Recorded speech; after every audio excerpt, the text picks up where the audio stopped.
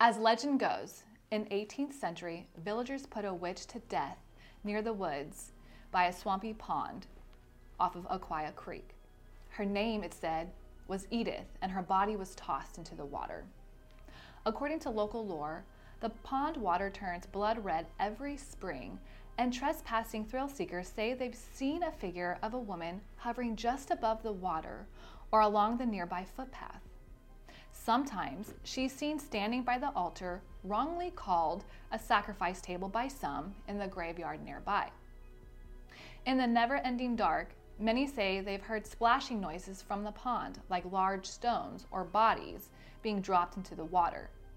There are also reports of shrieks in the night that seem to get closer and closer. Could this be the witch Edith? Then there are tales of the crazy caretaker who runs folks off with his shotgun and to frighten folks away impales small animals on spiked fences that surround the old cemetery.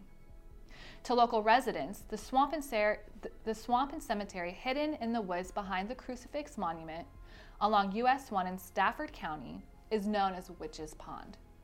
It's hard to say where some of the legends come from, but at least one truth about Witch's Pond is even more sinister than the lore.